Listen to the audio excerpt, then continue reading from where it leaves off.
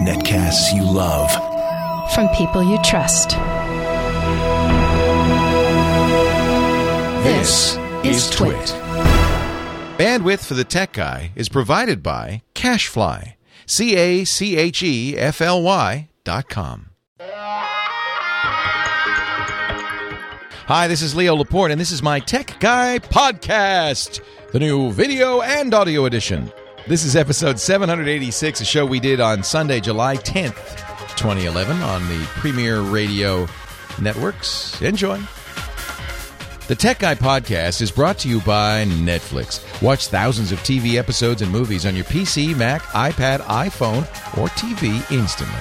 All streamed directly to you, saving you time, money, and hassle. For your free 30-day trial, visit netflix.com/twit. Well, hello, how are you? Good to see you. Leo Laporte here, the Tech Guy. And it's time to talk computers, the internet, cell phones, camcorders, MP3 players, and yes, home theater in just a little bit. Scott Wilkinson will join us, our home theater expert, to talk about that. My phone number is 8888 Ask Leo. If you've got a question, a comment, a suggestion, this is episode 786. In a continuing effort to figure out what the heck is going on in the world of tech. What the heck is going on in tech? 888-82... Well, let's see. 8888 Ask Leo. 888-827-5536. Does that sound right? You know, the easiest way to remember that stuff, go to the website. TechGuyLabs.com. That's what I'm going to do right now. I've got it written right here. Yeah, 1-888-827-5536. Now, that's toll-free anywhere in the U.S. If you're outside the U.S., you can use Skype and do that. Now, I guess now you can use Facebook. Can you? No, I guess not. So Facebook announced this week that Skype was going to be a big part of Facebook, which is cool. It's in the Facebook chat. So if you haven't got it yet, you will soon. But if you go to your chat and you look at, you pop up the chat, you'll see there's a camera now next to people's names if it's enabled. If you click that camera, you won't do it. You'll have to download a little plugin. It's a little Java-based, not JavaScript, Java-based plugin that will allow you to make the call. So you see there's a little camera there, and you click that camera, and then it'll start a Skype call. It's just you don't even have to know it's Skype. In fact, I don't think it really says Skype anywhere. It's just a video call in your chat. So this is I think a lot of people were thinking, this is Facebook's going to try to compete with Google and their new Google social network called Google Circles, and they're going to make, some amazing group chat thing. And they were a little disappointed when they saw, it's just one-on-one video chat. Well, Google Talks had that for, a year. Yahoo's had it for, how many? 4 years. Tom Anderson, who's the guy who started MySpace, posted on Google Plus. Ironically, he's on Google Plus now, not MySpace. Justin Timberlake owns MySpace now. That's another story. Don't get me started. But Tom Anderson tweeted, we had that in 2006. What are you talking about? Video and chat. But that's not the point. Remember, Facebook is 750 million normal people. And those 750 million normal people who might have found Skype intimidating or difficult or never installed it at all of a sudden, they're easily going to be able to Skype somebody, just a quick little download, and they already have the contacts built in for grandma and grandpa seeing their grandkids. For people who aren't technical but want to use video conferencing, this is huge. I think it's very big. It's very exciting. It was Mark Zuckerberg's the founder of Facebook. And by the way, he's the number one most followed person on Google's social network, which is a little weird. He's got like 9,000 people following him on Google's social network. He never posts anything, but he's very popular. People just waiting for him to pounce. And he said, why is that odd that I would be a member of the competition? I got to see what Google's up to. Well, I guess that makes sense. Article in the New York Times this week. Nick Bilton writing in the New York Times about taking a walk in the woods with Mark Zuckerberg. Apparently, This is how he interviews future employees for Facebook. He takes them on a hiking path through a wooded area in Northern California, Palo Alto, that goes right around Stanford University. What happens is they come to Facebook for the interview, and then Mark, who's 27 and wears flip-flops, so he's cool, he's hip, says, "Hey, let's go on a walk in the woods." According to this article in the New York Times, quote, "A little startled by the invite, people often agree, and then are led across the Facebook parking lot where they eventually end up hiking along a trail that reaches a Silicon Valley lookout. This is where Mr. Zuckerberg delivers his pitch." It's almost like the old industrialist saying, "Someday, son, Silicon Valley spread out before them. Someday, son, this will all be yours." The individuals who shared these stories at the time said, "Don't. They made me sign a non-disclosure agreement. I can't talk about it." Nor did Facebook respond that this was a regular practice. But Nick's saying he's hearing this story. To do it, though, you've got to be a rock star, designer, programmer. A potential employee who took a walk with Mr. Zuckerberg. I love it. New York Times calls everybody Mr. Mr. Hitler was about to start World War II. When the New York Times says, a potential employee who took a walk with Mr. Zuckerberg earlier this year said the encounter began with a very unexpected email. Imagine getting this. I opened my email one morning. There was a message from Mark Zuckerberg. He said, "I almost choked in my coffee. He asked me to come down to the Facebook campus in Palo Alto to discuss working for the company." You got to understand, this is very competitive right now. You might think, well, who wouldn't take a job with Facebook? Remember, these top of the line, rock star programmers graduating from the best universities. I mean, these guys are being courted by Apple, Facebook, Google, Microsoft. They're all, these are hot commodities right now. He said it was pretty disorienting. Zuckerberg said, "Money isn't an object. If I wanted the job, and why wouldn't I?" says Zuckerberg. "The paperwork was ready to go back at the office. The entire experience was totally surreal. I felt like I was on a date." Another person who was taken on the same walk said when they arrived at this outlook overlooking all of Silicon Valley, Zuckerberg would stand there, Mr. Zuckerberg, he's 27. Zuck, that's what his friends call him. Zuck would stand there and explain the history of the area. He pointed out Apple's headquarters, then Hewlett-Packard and a number of other big tech companies. Then he pointed to Facebook and said, "Eventually, it will be bigger than all the companies he just mentioned. And if I joined the company, I could be part of it all." It's great. What a great story. There's a similar story when Steve Jobs went after John Sculley, who was the head of Pepsi at the time, to come to work for Apple. Same kind of thing. Took him up, I think, on the roof, didn't he, of Apple's headquarters, and very famously said, "You have a choice in your life, John. You could sell sugared water to kids for the rest of your life, or you could change the world. Which will it be?" Of course, Sculley took the job and promptly fired Steve Jobs. But that's a story for another day. I don't think he took him on the roof when he fired him.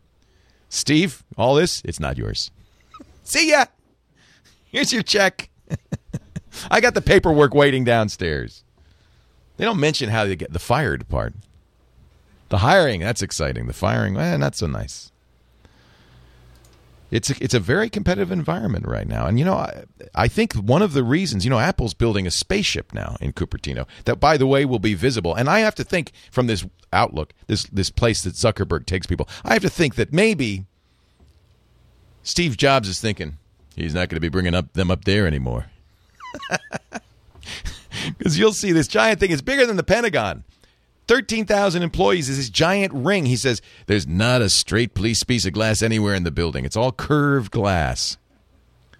And I can just see that first day Zuckerberg brings a potential employee up there. "Someday what's that? This is all, what's that?" "That's Apple, sir." Let's go back to the office. Never mind. Forget I said anything. I tell you, these guys, these are the robber barons of our era. These are the J.P. Morgans, the Diamond Jim Brady's of our era. These are the people who were changing the world, and they're a little eccentric. You heard that Zuckerberg won't eat anything he doesn't kill. This is not a joke. he's decided, and when you're worth billions, you can do anything you want, but he's decided that it's not cool to eat a pig unless you personally took its life. So, which this, if this became popular, this would really slow down the meat consumption, I think. So he slaughters and butchers his own meat. 8888 ask Leo. I don't know how I got off on that. Leo Laporte, the tech guy. Your call's next. I don't have to tell you about Netflix. You all know about it, so I don't even know why I do this ad. But please do me a favor. If you know somebody who is not yet a member of Netflix, introduce them to this. They will be grateful. I sent my mom, for her birthday every year, I sent her a year subscription to Netflix. The first time I did it, maybe 6 years ago, I sent her a TV and a DVD player for Christmas. I didn't say anything. And then then her birthday's like a week later. Then I gave her a year subscription to Netflix. Now, that was when it was DVD by mail. But now Netflix is so much cooler because you don't even have to do the DVDs anymore. You still could do it. But for $7.99, you could just do the streaming. It's unlimited streaming. Let's see. I like the Nanny Diaries. I'll take anything with Scarlett Johansson. So this is one of the things that Netflix does. This makes recommendations. So, want more suggestions? How often do you watch Dysfunctional Families? Oh, I love Dysfunctional Families. And The Workplace, yes, because that's what the Nanny Diaries was. It was about dysfunctional families in the workplace, I guess. So then it makes these recommendations. But these are all movies you can watch right now. Oh, I got to show you this. I just watched this very oddball movie, but it is amazing, called Microcosmos. It's a French movie, really close-ups of bugs doing their thing. It is an amazing movie. If you're creeped out by bugs, maybe not. But here's the deal. Watch. I can watch it right now. Just press resume. This is so cool. On your PC, on your Mac, on your iPad, on your iPhone, on some Android phones, on a Roku box, a PlayStation 3, a Nintendo Wii,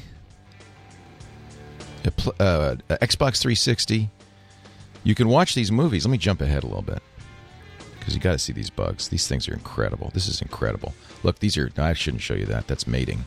Mating ladybug. Oh, my God. Oh, geez, Louise. Yes, they even have hot sex movies. Netflix.com/twit. 30 days free. Stop it. Silly bugs. So, by the way, this is cool too, isn't it? You can zip right through it. Netflix.com/twit. Tell a friend, will you? It is awesome. I know, I picked the wrong part to show, didn't I? There's bees. Oh, a little dung beetle. Those things are amazing. This is the most amazing movie. I just was blown away. It's called Microcosmos. You can watch it free tonight. Netflix.com. Wow. /twit. Those French, man, they're crazy. Leo Laporte, the tech guy. I mentioned Google's social network, their new social network, and I didn't say a thing about it.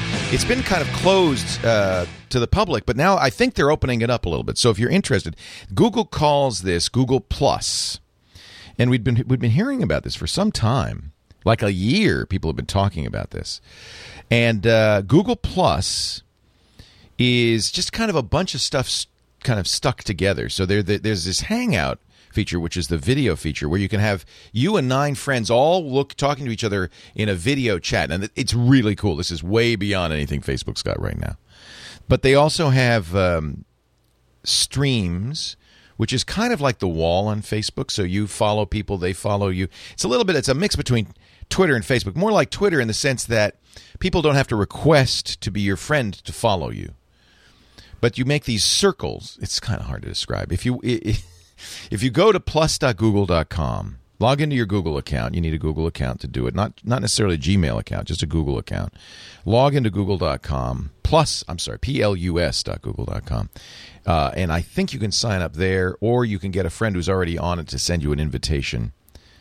But Google's putting a lot of energy behind this. I think they really think this is a big deal. Somebody in the chat room, Masa Media, is saying maybe we should donate hard drives to Google. They need one. Did you hear what happened? They had Vic Gundotra, who's a senior vice president at Google, in charge of social. So he's the guy running this. Sent out a Google Plus message. What do you call them? It's not tweets. Sent out a plus. We'll call it a plus. to everybody saying, sorry about the spam.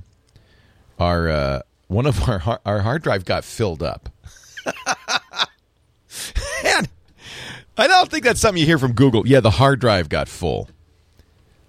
Do you know how many hard drives Google has? The hard drive got full, and we didn't. It was just for the notifications. I guess they only had. I don't know. It doesn't make sense. They had like one hard drive for the notifications. I don't understand how that happened. But anyway, he said we apologized that happened, and you got spammed because the thing kept sending out the message because it didn't record that the message had been sent because the hard drive was full. What? Very strange. Matt, are you at the controls today? Yes, sir. Can you let's do the I'm still trying to get this call screening software to work right now. I'm having trouble on my end. But who's the first caller? Let's just take our first call today. Neil's on line 1. Neil on line 1, Leo Laporte, the tech guy. Hi, Neil.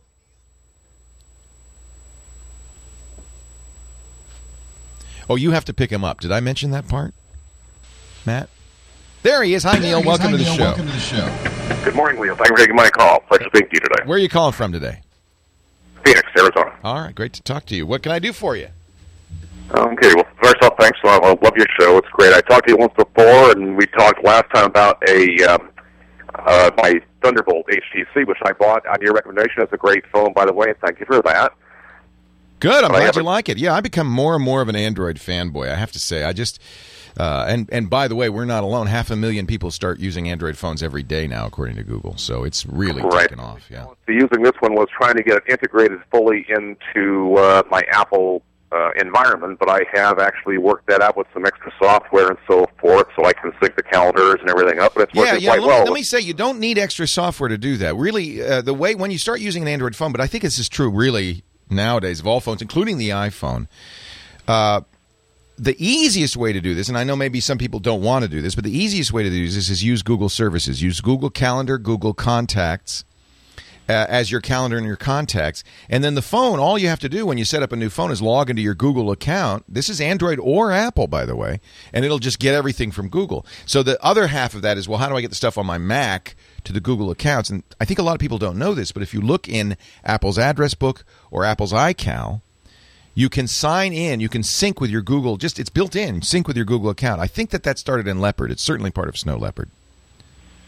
So you don't need additional software. You bought some, that's fine. I'm not saying you made a mistake. You probably have more features, but it is built into Apple's computers now.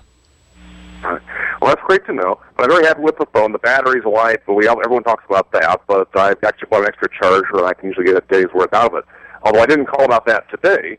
I actually have a different problem. I have some courses to take at my employer, which I wasn't able to do at the office, so I was trying to do them from home. Right. I do have a Mac Mini, so I'm running Snow Leopard at the moment, but I couldn't get the website to connect with any of the browsers in Leopard. So ultimately, I decided the thing to do was to create either a virtual machine or Boot Camp. I have Vista available to me, or Windows 2000, as a matter of fact. I'm not sure which is the better choice. I did build a virtual machine for Windows 2000. Well, let me ask you this. Have you been able to connect in any way? You're saying you could connect in Windows, just not on OS 10? I can connect it with what I had to do. What I did is I built a virtual machine with Windows 2000 because I have that at hand. I used a VirtualBox that you recommended. Yeah, just answer my question. Do you have to use Internet Explorer? Is that the problem? Yes. Okay. So, first of all, you should yell at work. That's just stupid. Having to use Internet Explorer is just crazy. You tried Chrome, you tried iCab, you tried Safari, all the Mac browsers. None of them worked. That's just goofy.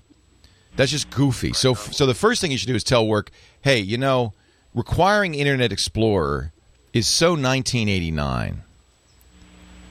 But, okay, you figured it out. You have to run Windows because there's no Internet Explorer on the Mac. Exactly. Yeah. So I was trying to see the best option to do that. I created the virtual machine with Windows 2000, and I could either do Vista the same way, or I could just create a Boot Camp partition to do that. I'm not sure which is the better choice for better results. Yeah. Well, there's just two different ways of running Windows on the Mac. The Boot Camp means that Mac Mini is now a Windows computer. It's indistinguishable. It is a Windows computer. You may have bought it from Apple, but it's running Windows. Just as a Dell or a Lenovo or a HP or a Toshiba, it's running Windows, so it's a Windows computer. That's what Boot Camp does. It puts Windows on your hard drive and you boot into it. It's nice because you get the choice. You get to choose, am I going to run Windows today or OS 10 today? But the disadvantage is you can't run any Mac stuff. You're pretty much running Windows until such point as you decide to reboot. The virtual machine lets you do both, which is kind of handy. With the virtual machine, you're still running OS 10. You just open a window on OS 10 that's running Internet Explorer. Oh God, excuse me. I'm sorry. I gagged on that one a little bit. You're running Internet Explorer in Windows, and so I wish you would tell the IT department to leave their number and I'll call them. That's ridiculous. The only disadvantage of doing that is it's a little bit slower. Yeah, and you're sharing resources, so you have to use you've got 4 gigs of RAM. It's split between Windows and OS 10. You've got the processor. It's split between Windows and OS 10. But VirtualBox, which is free, will let you choose how much processor and how much memory to give Windows. If all you're doing is running Internet Explorer, I think you probably don't need to do Boot Camp. Boot Camp's mostly if you want a lot of speed or you just want to run Windows natively. Right. Well, the only thing I found that wouldn't work with the virtual machine was it won't connect to the printer for some reason. It will do everything else, although for it probably reason, will. It's just you gotta mess with it. USB printer. Yes, sent to the Mac. You have to tell VirtualBox grab that USB port. It's there. It's a little complicated, but it's doable. Leo Laporte, the Tech Guy. Extreme Scott Wilkinson is here. He is the editor-in-chief of the Ultimate AV Magazine. That's actually the name of it. That is. The Ultimate AV Magazine at ultimateavmag.com. He's also a columnist for Home Theater Magazine, hometheatermag.com, and joins us every week to talk about home theater. In fact, I got to get you. You're going to be up in town soon, right? I am. In August, I think. So we'll do a whole home theater show with you the next time you're in town. You bet. Love to. Yeah. I'd like to do that. So Scott, we should say Scott also does disclaimer, full disclosure here, does a podcast for us. It's called the Home Theater Geeks Show, and you can listen to it. You can watch it live Monday afternoons, 1:30 Pacific, 4:30 Eastern, at live.twit.tv. And if you miss the live broadcast, you can download it anytime from twit.tv/HTG. But you know what? I have links to all that in the show notes at techguylabs.com. The wonders of internet broadcasting. I just love it. Oh, it's amazing. I mean, it's amazing. Yeah. In fact, you've got a very, very favorite person of mine on the show tomorrow. Tomorrow, Bob Heil himself, host of another Twit podcast, Ham Nation, since he's a big old ham. He's turning me into a ham, you know. He is, really. Are you taking the test and everything? I will. In the next couple of weeks, I'm going to take the technician test, and because when we have the new studio, I want to have a ham station in the new studio. Oh, that's going to be so cool. Yeah. ICOM's going to give us a bunch of equipment. We'll have it all set up, and people can broadcast from there. Do you know what your call sign's going to be? I know what we're trying to get. Yeah. Whiskey 6 Tango Whiskey Tango. Ooh, very nice. TWT, because it's the Twit Network. But of course. Now don't tell anybody. I don't want this to get out. Yeah. But apparently in October, there's a call sign that come up with that is going to be available with LEO in it. So I want to try to. By then, I want to be able to be. I can't remember what it was like. K6 LEO it would be cool, wouldn't it? That would be super cool. Yeah. But I'm not a ham yet, so it's all I got to take that test. I'm sure you'll do just fine. It should be fun. It should be a lot of fun. Anyway, I'm going to be talking with Bob about his early days in the home theater business. He was one of the first people to get satellite TV going. Yes. And because he was a ham. Yes. So he's got a lot of great stories to tell about that. Also, his days on the road with the Grateful Dead. And the Who. And Joe Walsh and the Eagles. I mean, this guy has been around. He's the guy who made the talk box for Peter Frampton. Oh, I didn't know that. Yes, I'll have to ask him about that as well then. It's called a Heil talk box. It's in the Rock and Roll Hall of Fame. That's incredible. They wiped the spit off, don't worry. Yeah, good. I'm glad for that. So give us your Q&A for today. Well, I got some Q&A today, yes. I got an email from a fellow named Shaw who asks what I think of the 2011 Panasonic plasmas, especially the VT and GT series. Oh, why do we even have to ask? We know you love it. I love Panasonic. Yeah. But it's an important question. He also asks, how do they compare to my beloved Kuro in terms of black levels?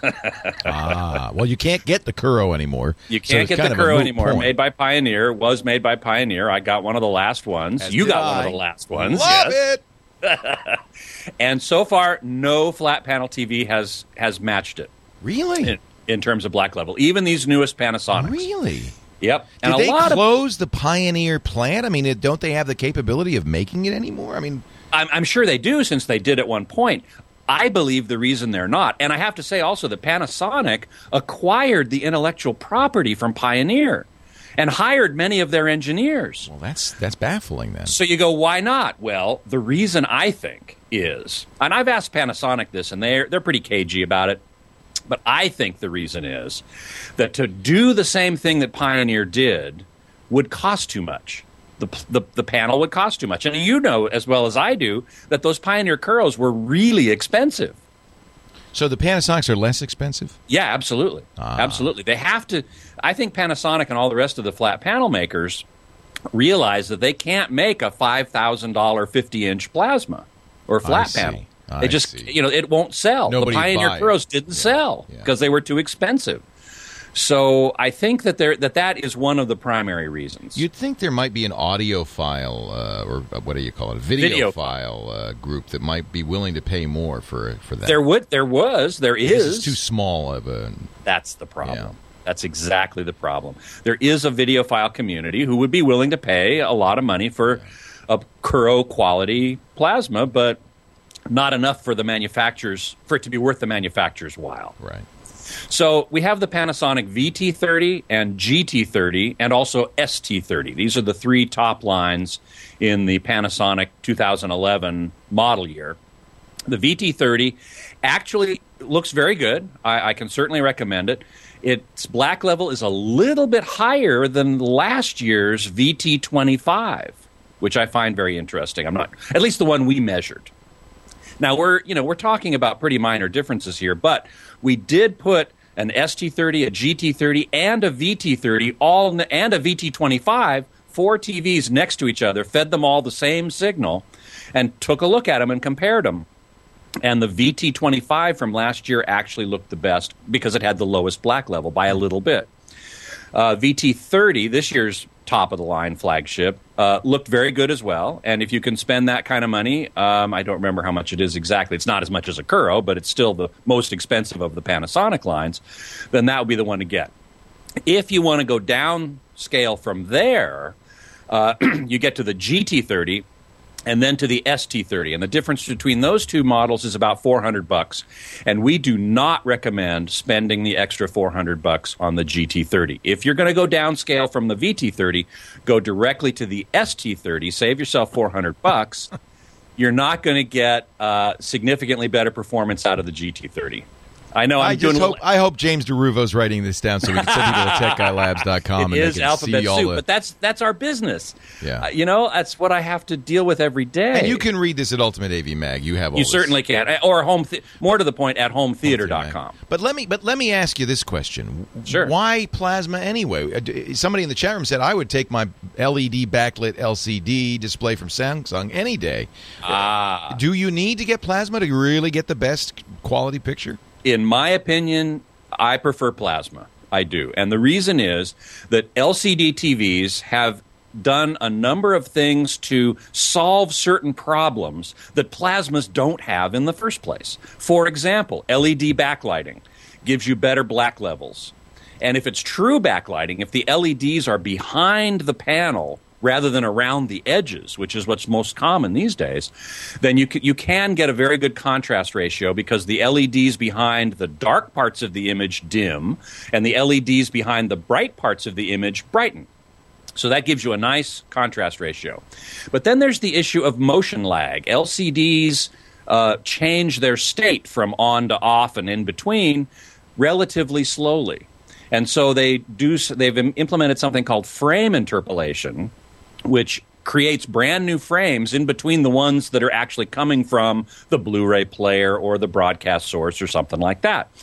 And that's fine. It does sharpen things up, but it also causes something called the soap opera effect. And everything looks kind of plastic. And everything looks kind of plasticky, kind of like it was shot on video, particularly bad on movies.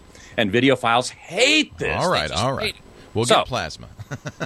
if you can control your light. You realize that 90% of the people listening right now have LCD screens. I know they do, because that's the far more popular choice, because it's much brighter. HD TV, especially if you're using a Blu-ray player, a really good HD quality signal into it, looks so much better. The worst LCD looks better than the best TV that you had 5 years ago. So don't worry about it. I agree.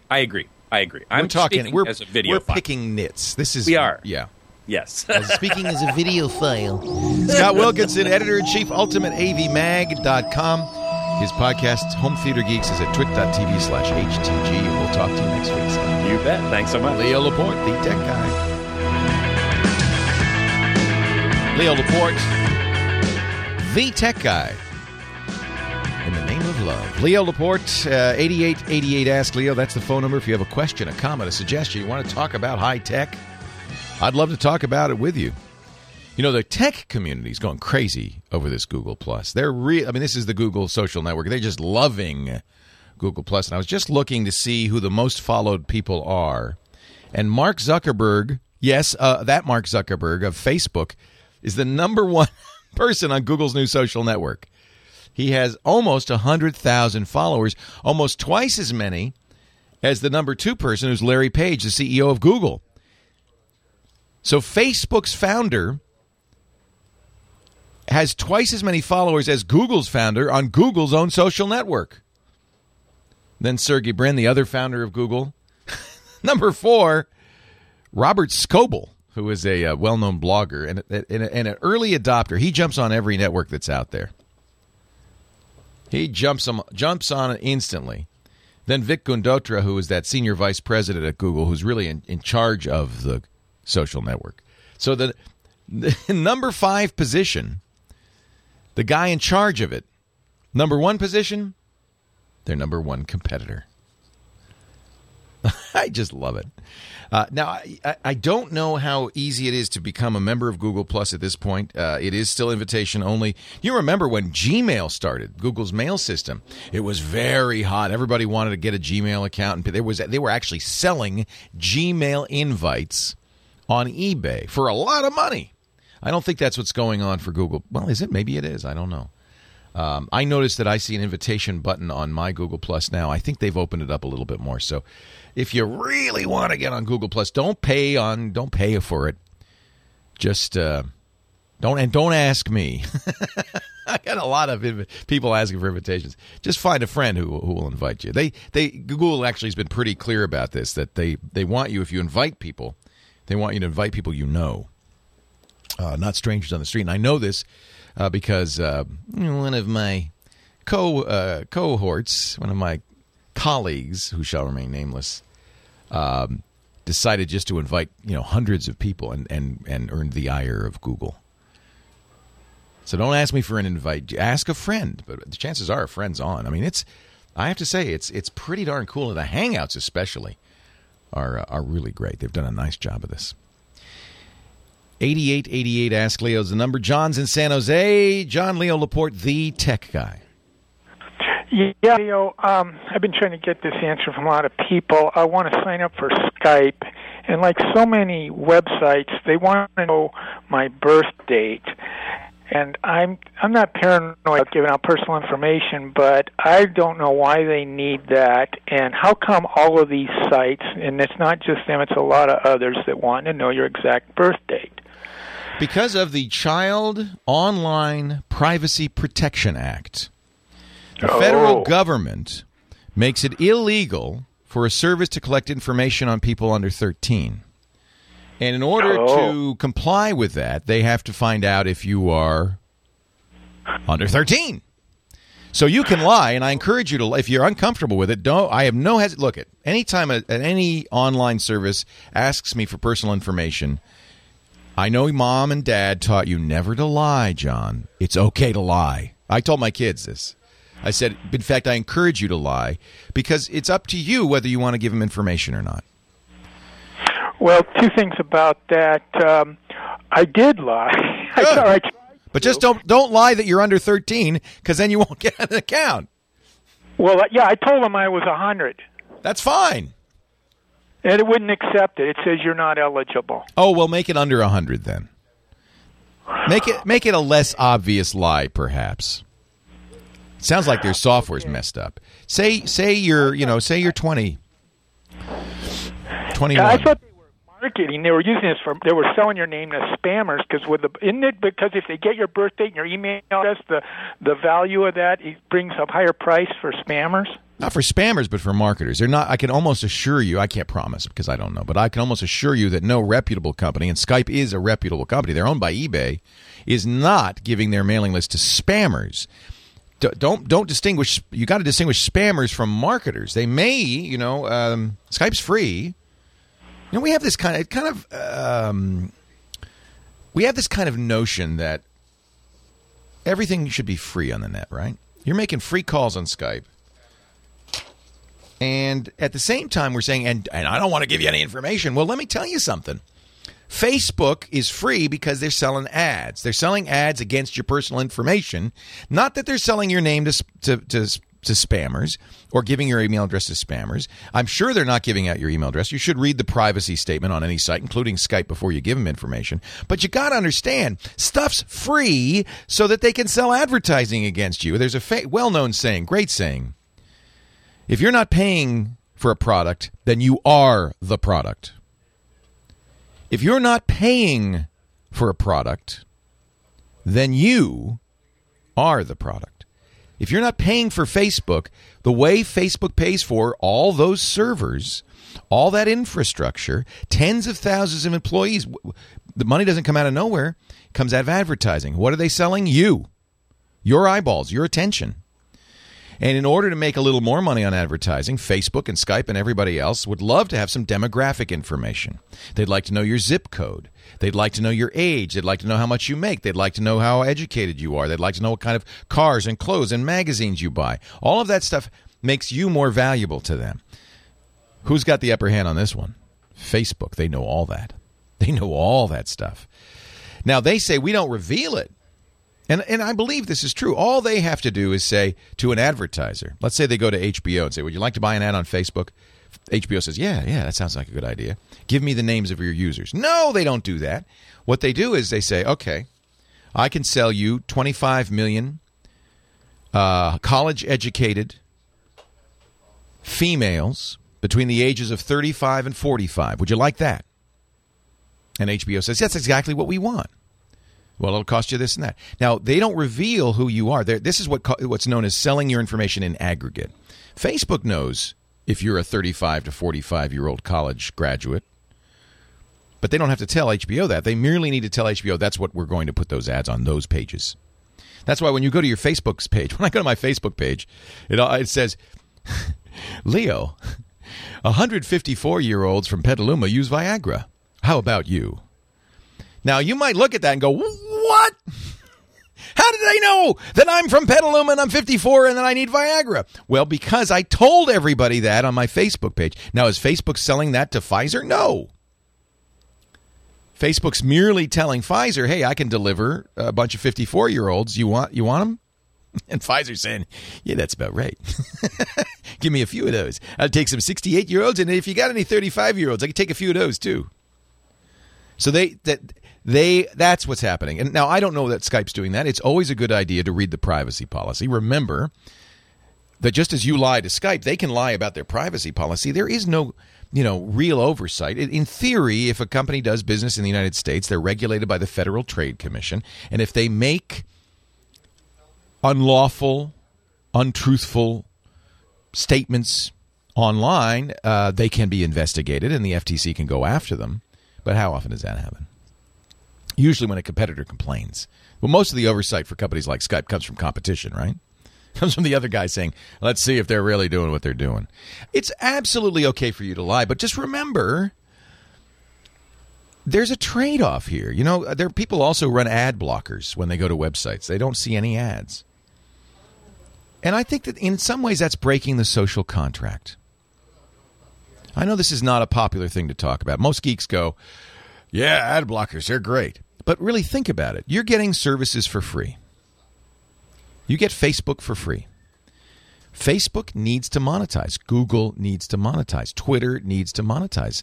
There's, you know, and if you're not buying a product from them, guess what? You are the product. And when you do an ad blocker, you're kind of stealing from them. Really, aren't you? You're saying, I want your service for free, but I'm not going to let you make any money off of me. In fact, when you lie to them, same thing. Now, I tell my kids it's okay to lie, but I give them the same lecture. I say it's okay to lie because you're a kid. You're under 18. It's okay to lie. Because none of these companies should be marketing to anybody under 18, period. That's just not right.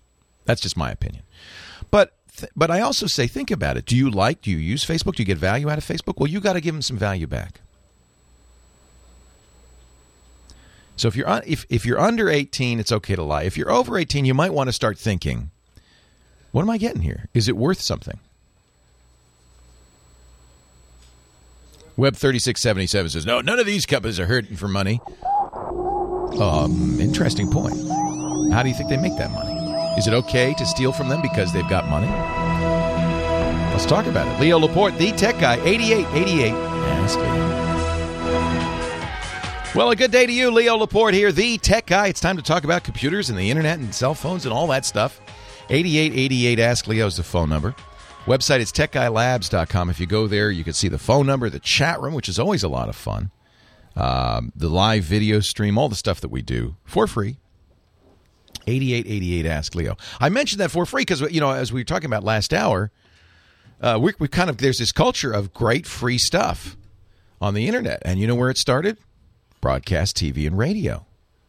Started with radio. You're listening right now to free media supported by ads. And I think that's a good trade, don't you? Fortunately, there are no ad blockers for radio, but quite a tempest was stirred up by TiVo and other DVRs. In fact, the real problem was a company called Replay, which is now out of business because Replay put a 30-second skip button on their remote control, which meant you're watching a replay recording. It's a DVR. You're watching it, and you get to the ads. You press skip, skip, skip, skip, skip, skip, skip, and you're now watching the program again. It was too easy to skip the ads. And it was very upsetting to the companies making the programming, to the television networks, to the television stations, because those ads are how they pay the bill. If everybody skips ads, then you can't get free media anymore. Notice, incidentally, that increasingly we don't have free media on television, that you pay the cable company, and the cable company pays HBO and pays NBC and pays CBS, that there is, in fact, how much is your cable bill? How much a month? Or your satellite bill? It's not free anymore, is it? This actually, radio, broadcast radio, is the last best deal in free media. So please, you know, when you hear an ad on the show, patronize the sponsors. That's the tit for tat. And I think, you know, that's the same thing on free websites. I'm very aware of this because I provide free media on the internet as well. We do about 20 shows on our Netcast network, Twit, and that's all supported by advertising. Actually, some of it's there. It's a hybrid model because we do ask for donations and we get some donations, but more than 95% of our costs are paid for by advertising. I think that's a good way to go. But for some reason, we've all got it in our heads that the internet, Facebook should be free, and advertising is bad on Facebook. Partly that's because of remember the internet bubble 10 years ago, when there were all these great free services. I mean, it was wonderful. Even then, I said, you know, enjoy this because this isn't going to last. And it didn't, did it? All that money was provided by investors and the stock market to keep those companies running. But at some point, investors and stockholders demand profit. And if there's no profit, those companies go away. There is no Pets.com. It's gone because there was no profit in it. and they were selling stuff. So ultimately, a company has to make money to survive, and if it's free ad-supported content, then the ads are what makes it happen. And if you block the ads, that stuff's going to go away. I don't really know how Google makes YouTube work. I mean, YouTube, the bandwidth costs for YouTube, I'm sure far outweigh any of the money YouTube can make. And do notice that YouTube has more and more and more and more and more and more and more and more and more ads. There's so many ads on YouTube at this point, and it's cluttered. It's cluttered, isn't it? And I have to think that that's Google's attempt to kind of pay for it. So it's an interesting point, and I think it's an important point, and I'd love to talk about it with you. By the way, the chat room is a great place to get a side conversation going. These people are so great. There's 771 people in there. We've got our moderators, Dan and CWBP and Darth Emma. She's a professor of geology if you have any geology questions. Hip, Houdini, Inferno, Kevin H., Mick. We call him Mick the Wick because he's a candle maker. If you have any candle making questions, ask Mick. Nightflyer, Sly Ferret, Tech Zen, Warpoli. They're all in there, keeping an eye on things, making it safe for the family. Thank you. They're all volunteers. I appreciate that. That's another way things like this happen. This chat room is free and is really a great environment, and it's free because those people donate their time. We donate the server, but those people donate their time, and there's no ads in that chat room. That's just something we do for fun. So get on in there and join in the fun, and I'll tell you why I do it, because they're my brain. Because if I can't remember something, I just say, hey, chat room, what's the name of that? And within seconds, they'll say, oh, yeah, Leo, you're talking about. They're so smart. So get in there and enjoy it. You'll find a link to the chat room, to the live video, also free, to the downloads, also free, to all the content in the show notes, free too, at techguylabs.com. Mike's in Portland, Maine, our next caller. Hi, Mike. Leo Laporte, the tech guy. Good morning or good afternoon or whatever it happens to be. Hello there. Well, we're all over the world, so it's morning somewhere. Can I make a couple of quick comments before I get to my question? I would love that, sure. One is that you have incredible producers. Having worked in radio, people don't realize the kind of work that they do behind the scenes and how you're the talent. You do a lot. You have all this knowledge and all that, and you run the show, but they're running you, and they are just incredible and deserve a lot of credit. Matt and Gina today in the control room. You're absolutely right. You can't do a show like this without really good people behind the scenes. Thank you. Absolutely. Yeah. The other thing I wanted to say is last night, for the first time, and I'm way behind the times, I saw The Social Network. Now, I'm not a Facebook guy. I'm an old guy. I don't know if I'm older than you or not, but we're probably in a similar ballpark. I have no interest in Facebook. I don't need my friends that don't know me knowing everything about me. But after I saw the movie, I like the idea of Facebook even less. What was it about it that scared you? By the way, we should point out, and I really want to point this out, that was a work of fiction in many respects. So don't assume that is an accurate... For instance, Mark Zuckerberg has had the same girlfriend since before Facebook was started. That whole thing about him being dumped by a girl and creating Facebook is bogus. Yeah, but the whole idea about the fact that it's there, and I don't mind people making money. I think it's great to make money. I use Google all the time. I don't use all the products of Google, but it's the best search around, and I know that they're targeting me and looking at stuff, but I keep my privacy private.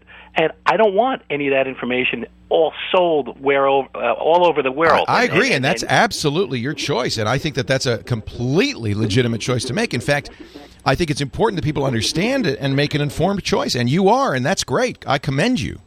I think a lot of people use Facebook and don't think about it. That's a problem.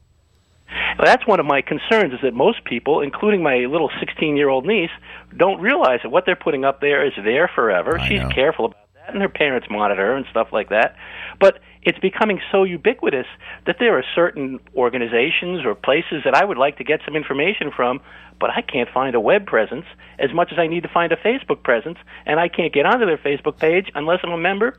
And I don't want to be a member to get information back from them. And that's one thing I've said over and over again, that a Facebook page is not a web page. Facebook kind of wants people to conflate the Internet and Facebook, to think that if the Facebook is the Internet, and it isn't. It's Facebook. So you're absolutely right. And any business that doesn't have a web page separate from their Facebook page shame on you that you should not require your customers to be members. But there are some businesses that have both are offering certain products or specials or discounts or whatever if you're on their Facebook page. Well, but okay. And why do you think they do that? Well, because I'm sure they're collecting my information too. That's right. So that's exactly why they give you the thing that they're giving you is your payment for giving them information. If you don't want to give them information, fine, but don't expect the payment. Exactly. And I think that what's important, and you're hitting the nail on the head, Mike, this is a choice that we all have to make, and we need to make it explicitly and be aware of it, and especially kids. When I talk to kids, I tell them over and over again, if it's on the Internet, it's public. If you're putting it on the Internet, it's public. Don't put anything on the Internet you wouldn't want your family, your friends, your teachers, and future employers to see, because if it's on the Internet, it is public. Leo Laporte, the Tech Guy.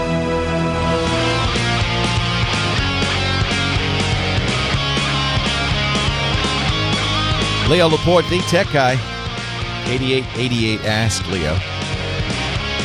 888-827-5536. Website is techguylabs.com. And we were talking with Mike, who's up in Portland, Maine. I think it was Mike, yes? Yes, it was me. All right. And you got me started, and then I didn't get a chance to answer your question. So let's pretend I'm talking to you for the first time. Hi, Mike, Portland, Maine. Leo Laporte, the Tech Guy. Well, I didn't mean to get you started, but I had a feeling that I might. So anyway. No, I'm glad you did, because I think you're right on. If you choose not to use Facebook, great. And if you use Facebook, understand what you're doing. And I think that's really important. Exactly. Yeah. Exactly. Well, Leo, I'm one of those guys that when I get a computer, I keep it not until it falls apart, but until I really need to change things out. And my computer right now is 3 years old. And I'm not an expert on computers, but I know enough to get me in serious trouble and know when to call you. So that's why I'm calling. When I bought it, I purchased it with a RAID array because I thought what that would do is not only is it going to, I got Carbonite and all those other things and do backups, but this is going to keep my Windows XP, which is what I'm running, up to date, and I'm not going to have to continue to reinstall it. Should I lose one hard drive, theoretically, I got another one that's going to go. Yeah, that's a certain kind of RAID called mirroring, where you have two drives in your machine identical. If one fails, depending on how well the mirroring is done, if one fails, you can put another one in and you're back. You're good to go. You haven't lost any data. It's essentially a redundant drive. That's what RAID stands for. And that's what my question is right now. The drives are 3 years old. The Hitachi drives, they're still working right now, but I'm at the point where I'm probably going to see a failure at some point or another. That's because drives fail at that point. And I'm wondering if I did 500 gigabyte SATA drives, from what I understand. I'm wondering if I should go out and buy two more drives, install one, let it copy it over, and then install the other one, and then I'm good for another 3 years. And I'm wondering if they need to be the same drive that I have in there now, meaning a Hitachi, whatever it happens to be, or if it can be any. So you're saying swap them out prophylactically, assuming that they might be about to fail. The problem, unfortunately, is it's unpredictable. We don't really know when drives are going to fail. Sometimes they fail right away. Sometimes they fail in 3 years. Sometimes they don't fail for 30 years. And we just don't know. Google did a longitudinal study on its drives. As you might imagine, Google uses a lot of drives. And what they found is that drives either die right away in the first few months, because of a manufacturing defect or whatever. Or if they survive that first few months, they tend to go pretty reliably for 2 years, and then they start dying at the rate of 8% a year, very consistently, year after year after year. That doesn't mean your drive's going to die. It just means that there's an 8% chance each year that it will. One of the advantages of doing what you're doing is you could wait for a drive to fail. That's the other thing that I thought. I figured if one failed, then I'm okay. But the question is, and this is what I'm not sure about with RAID, do I have to get the exact same drive? You do. Can I get You do. It does depend on how your RAID is conformed, but almost all RAID controllers built into PCs, and actually it isn't hardware, it's a software RAID or BIOS RAID, but most RAID in PCs is very finicky about the drives. They have to be exactly the same. They have to be exactly the same, drive. Same that I have. So I need to find that brand Hitachi drive to do the exact same thing. Yeah. Well, I lost you, Leo. I'm thinking. I'm trying to think, but nothing happens. I think you could use a different brand. My controller is an Intel Matrix storage console, is what it says. Oh, okay. So you have a hardware controller. Yeah, you should look in the manual for your controller. But what'll happen is the smallest. If you put heterogeneous drives in, non-matching drives in, the RAID would assume in most cases that the smallest drive is the drive size of the new one, even if it's bigger. My experience has been if a drive fails, you want to replace it with a duplicate, an exact copy. You get better results. But I would check their manual, their instructions. In theory, you don't have to have the same drive. Because 500 gigabytes is enough size for me, believe it or not. I don't use that much. In fact, I could probably go smaller. The problem is you're not going to find it. Oh, well, I won't find the Hitachi. I know I can find some Western Digital. Yeah, I mean, that's the problem is that these drives are starting to go away. So my suspicion is you could put any drive in there and it would rebuild the mirrored array. And what it would say is we now have two 500-gigabyte drives in there. But the problem is that some of the cruddier PC BIOS RAID is very finicky. But you have an Intel RAID card, so I think you're going to be okay. I mean, my suggestion is let it die. Okay, that makes sense too. I'm trying to, I'm very careful about things. I believe in prophylactics in so many ways you can't believe me. But, well, if you want to be prophylactic, get two drives that match. Well, that's what I would do. I would get two, and I would replace one, then replace the other. Then replace the other. You should be able to do that.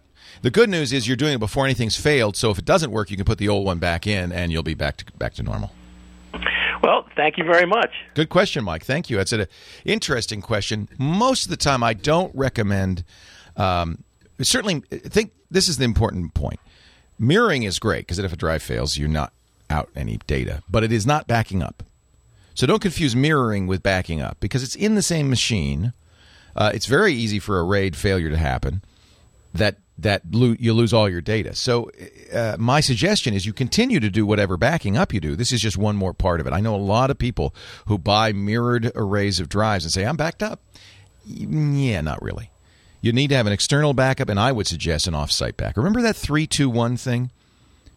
I'll just say it again. It's Peter Krogh gets credit for it. He wrote the Digital Asset Management book, the DAM book, and he said backup is 3-2-1. 3 copies, original plus 2 copies. And I would consider a mirrored RAID 1 copy, okay? So 3 copies, 2 different media, so hard drive and something else. And one of those should be off-site. A RAID array is absolutely the opposite of off-site. It's sitting right next to that drive. Something bad happens to that computer. Somebody steals the computer. They've stolen your backup. That's not a backup. So make an additional external backup, and I would still get an off-site backup just to be absolutely safe. Mirroring is more about, as the chat room said, and I think this is absolutely right. Thank you, Coolby. Fault tolerance. It's about surviving a crash or surviving data loss. It is not backing up. There is a distinction. Darren in San Francisco, Leo Laporte, the tech guy. Hi, Darren. Hi, Leo. Thank you for taking my call. Thanks for calling. What can I do? Well, I recently discovered the WD, I believe it's called WD Life. It's similar to the Apple TV. Yep. It's a little box you place on the... a number of companies make these. Roku, Sony. The WD is quite good, actually. And that's what I was going to ask you. I was going to ask you because there's so many out there, and I was considering the Apple TV, but I'm understanding that it's quite limited. And yes. I was wondering what you recommend and what you found out about these. Well, that's exactly the issue, is what does it support? Now, all of them are the same idea. It's a way to connect the Internet to your television. Most of them have HDMI connectors on the back to make it easy to connect to an HD TV. They'll have an Ethernet port or a Wi-Fi port or both. You should pay attention to that. My friend Veronica Belmont created, with the help of a lot of viewers, she does a show called Techzilla, a great Google Doc, bit.ly/settop, SETTOP, that has specs for all of these boxes. Leo Laporte, the tech guy. Leo Laporte, the tech guy. 8888, ask Leo. I was just talking about the studio move. This is really exciting. We're getting very close. 2 weeks from today will be the last Tech Guy show that I will do in the old Tech Guy Labs, which is a 100-year-old, beautiful 100-year-old cottage. We've been doing the shows here for 5 years.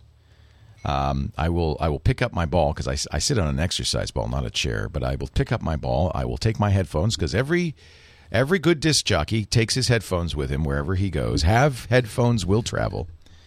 And the new studio is 2 blocks away, so we're going to have a little mini parade of me and a few employees carrying stuff. I'm trying to save on movers, and we will walk. We will walk down the sidewalk to the new studios. Now we have a lot more room in the new studios, and I think we've already please don't ask for seats in the new place because we've already got we figured 50 people in there, so we've already had requests for 50 people to. I should have charged money. What was I thinking? Anyway, it's 50 people are going to be there already waiting for me. We've got a big ribbon, a giant pair of scissors apparently. I will try and endeavor not to stab my ball and pop it, but instead cut the ribbon, and we'll go into the new studio, and then we'll start broadcasting from there. So 2 weeks hence, and we're calling it the Twit Brick House because it's a beautiful brick facility, but also because we've been raising money for this studio. It's $1 million studio, and that out of my pockets, by the way. And Exchange Bank of Petaluma. Thank you, Exchange Bank. But we're having a wall of honor in the entryway there, and we're selling bricks to people if they want to put their name up there, and that's helping defray the cost. We've sold over 1,000, so very nice. Thank you, all the folks who have bought bricks so far. We appreciate that. I'm excited. It should be a great studio and a great place to do this show. One of the things that we did, which is a little weird, we didn't want to discombobulate people who watch the show on video and haven't been paying close attention. So we've duplicated the studio that I'm in the new studio. It won't look exactly the same, but it will look so close as to fool anybody who's not paying close attention. Actually, I'm going to have to make a box of all my stuff on the shelf back here. I'll have to take the clock and my Emmy Award. I'll leave the rest. Some of my hats. It's gonna be crazy. I look forward to it. We won't do the radio. That gives us a week, by the way, before we have to do the next radio show. And I did that on purpose. If I'm going to screw up any shows, it'll be my netcasts, not this show. This show is important. Michael's in Shelbyville, Tennessee. You're our next caller. Hey, Michael, Leo Laporte, the tech guy. Hello, Leo, from a happy Google Plus user. We haven't talked much about it, and I've been a little resistant, mostly because it hasn't been open to the public. But now that they've started to send out invitations, I think we could talk a little bit about it. What do you think? Well, I got in it on the first day, and so I sat around for, a week or so waiting for friends to be able to get on board. So I followed you and Brian Brushwood. And a few of my friends. It's been kind of fun, actually. But these sites are always more fun, at least for me, when they're not yet quite open to the public. When it's just me and my buddies. Yes. Then it's like a little clubhouse. And now it's opening to the public. It's funny. The Internet was like that in the early days. Old-timers on the Internet remember something they call the AOL Summer. For a long time on America Online, you couldn't get onto the full Internet. You couldn't browse websites or anything like that. You could just use AOL. And one summer, I don't remember what year it was, 98, something like that, AOL, 95? Okay, AOL added the Internet. And all of us who were using the Internet were more sophisticated at the time because you had to jump through some hoops to use this thing. And everybody was going, oh, my gosh, here come the hordes. And they call that summer the Internet Summer because real people started using it. Now, I'm a Democrat with a lowercase d. I believe that everybody should have access to this and other sites. But Facebook, same thing. Remember, Facebook was just university students. And then they opened it up a couple of years ago to the public. It does change it. It does change it. But in the long run, it makes it better, I think. I hope. So you're happy? You like it?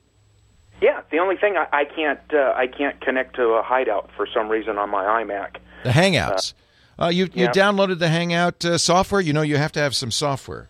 Yeah, it just tells me that the Google Talk plugin failed and that I'm already connected to video or what have you. They'll work that out. But yeah, I think you'll like the Hangouts. A lot of people, some interesting people too. For a while, Michael Dell, the guy who started Dell Computer, was doing a Hangout every night with anybody. It was hard to get into. You had to be one of the first 9 people. But boy, I mean, that's pretty cool. Yeah. So what can I do for you today? Well, Leo, I'm a station director for the geekiest, nerdiest, non-tech related internet radio station on the internet. Well, wait a minute. Now let's get a plug. What is that? Well, now I know that you are somewhat of a fan of J.R.R. Tolkien because you reference quite often whether you're going to dress up as Gandalf or... we are part of a network that is all about Tolkien, high fantasy. Awesome. And the radio station is just one part of the network. I run that. It's at MiddleEarthNetwork.com. Okay. And, my question is... what kind of music do you play? Middle Earth music? Well, soundtracks, Celtic, anything that would give... I think I would like this. MiddleEarthNetwork.com, huh? Yes, anything that would give the vibe of high fantasy. Well, we even sneak in the Led Zeppelin songs that are reported to be related. We pay all of our fees. We're across the board. Everything's on the up and up. And you have a social network. You have a little store here. You have the #1 news source for Middle Earth. Oh, and we have a lot more that's coming, and we're getting ready to launch. We're leaving beta here in a couple of weeks. This is the coolest thing ever. I love this. Well, what I want to know is I want to be able to. We are planning on attending the festivals and the Comic-Con and all those things in the near future. I want to be able to live remote broadcast, and so I've already been researching, but I figured I need to go to you. Because you're going to answer my question. I am the king of live remote broadcasting. Do you want to do audio or audio plus video? Well, we're going to start off just audio, and then when we get to the video, then I'll have to ask you about how we go about renting that. The live view, yeah. Audio is so much easier. I highly encourage you to do audio. Well, I'm thinking of getting a 13-inch Mac Air. Okay. I broadcast. Our stream is at 128, but normally when I connect to the stream via Nicecast, I do it at 64. You just solved your problem. Okay. So you're using a Shoutcast or Icecast server. Icecast is the open source version of Shoutcast. Shoutcast was created by the folks at Winamp as a way to do an internet radio station, an internet broadcast station using MP3s. It's really MP3 broadcasting, and it's a great service. There's tens of thousands of Shoutcast and Icecast stations out there. Nicecast from Rogue Amoeba is a great program for Macintosh for people who want to broadcast. All you need is an internet connection, the Nicecast software, and then any audio that comes over the computer, including if you've got a microphone, your voice, will be sent to the Icecast server and then rebroadcast to the world. It's in fact how exactly, we don't use Nicecast, but it's exactly how I broadcast the audio from Twit. So you're set. You've got the air should be fast enough. If you've got enough bandwidth where you are at Comic-Con, you should. 128 kilobits is not challenging. You should be able to get that much. Would a MiFi unit, yes, a Verizon MiFi unit, absolutely. Yes, absolutely. Now you should do some testing on the MiFi. It may be sometime. Well, I'm going to take a break and come back and explain what MiFi is and why the bandwidth is not consistent. But we'll talk about it in a second. Leo Laporte, the tech guy.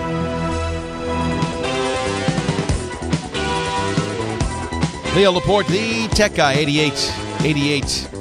Ask Leo. We were talking with Michael in Shelbyville, Tennessee. He's got Michael. I've been browsing around the site. This is now. So this is brand new.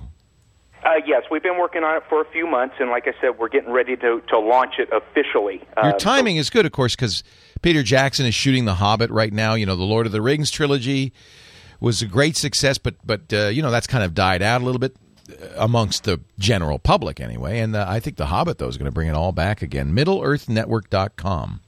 Yeah. Well, you'd be proud of me. I do a podcast with my 11-year-old son. Oh, that's great. When I was a kid, my mom read The Hobbit to me.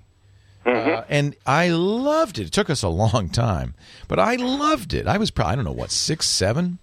And became a fan from that point on. I agree with you. And I still love science fiction and fantasy. Fantasy's great. So you're doing this radio station. And anybody who's interested in this is really a simple way to do your own radio station, but the problem is going to be bandwidth. So Nicecast is a program for the Mac, but they're programs for Windows as well. They will take whatever you're doing on the computer, send it over the internet to a server, and this is the key, to a server, which then transmits the audio to many, many people. It's the server that has to have a lot of bandwidth. Your computer doesn't. It only needs to send one stream. So if it's a high-quality stream that's 128,000 bits per second, most internet connections can reliably give you that. But you mentioned you want to use the 3G networks. You want to use a MiFi. Yeah, and it's for just remote plugging in, for live reports. And I'm wondering if it'll be better to try a MiFi unit or tethering through a smartphone. Pretty much the same. Okay. Pretty much the same. Now, this is in San Diego. I don't know, but I think they have 4G, don't they? So if you had a 4G phone or a 4G MiFi, you'd get better results. But here's the thing. My experience has been, you remember, almost all of these networks are faster downloading than they are uploading. And it's uploading speed that you care about. Right. They're also inconsistent, as is any 3G or cell phone data network, because it's totally dependent on the number of people on that cell site. And this is why conferences are so challenging. You're at Comic-Con in San Diego at a convention center where there are a lot of nerds, and many of them are on it's the same cell site for all of them, and they're all probably using data. So what we have found when we go to big events is that the bandwidth, the 3G bandwidth or even the 4G bandwidth, just dwindles to nothing. Now, I don't think you need 128 kilobytes for voice. In fact, if it's mono, 64 kilobits is the same as 128 kilobits. 128 kilobits is two 64K channels, so you have left and right channel, but it's just your voice. It's mono. So 64K is your starting point. And you could even go down a little bit, maybe to 56K on the, you can set that on your Nicecast. And at that point, I would expect that you'd be able to do that on a 3G network. That's not asking a lot. That's what I was thinking. But it's unpredictable, and it really does depend on how many people are using that cell site. Right. Well, and if you're just doing a quick, okay, now we're going to our roving reporter live at Comic-Con, Well, it's not how quick it is, because it could be quick, but it could sound like... Right. Which, by the way, I'm sorry to the Network Operations Center, the Premier Radio Networks, and all the radio stations down the line. That was me, not you. I've got about 160 engineers going, what? What happened? Huh? Okay. We have somebody in our chat room who says he's just about 5 blocks from the convention center in San Diego. He's on Verizon's 4G network, their LTE modem, and he's getting, get this, 18 megabits download, 12 megabits upload. Well, that's the way to go. But he's probably all alone, right? There's not anybody at the convention center. What's going to happen when you get a bunch of people at the convention center? That depends on how many people how much bandwidth Verizon's sending to that cell point, because that's all shared at that cell point. All right. Well, okay. Good luck. We'll be listening. That's exciting. All right. Thank you, Leo. I have to say, we have used at conventions, we did it at Blog World, we've used a MiFi on 3G to stream video, which is even more demanding, and it's worked fine. But I have to say, when you get 10,000 nerds in the same room all using the same 3G network, it could be problematic. We're going to get back to the phones in a second. I got Michael on the line. You're next, Michael, in Placentia. He did something I do all the time. He made a video with his camera phone, but he made it sideways. And now he wants to fix it. I'll tell you how. It's not as hard as you might think. Don't feel bad. I've done this 1,000,000 times.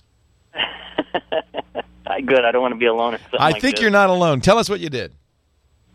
I have a Panasonic camera, and I was up in Yosemite taking pictures of the waterfalls because of so much rain we've had, and I wanted to capture as much of the waterfall as possible. And it's a vertical picture, isn't it?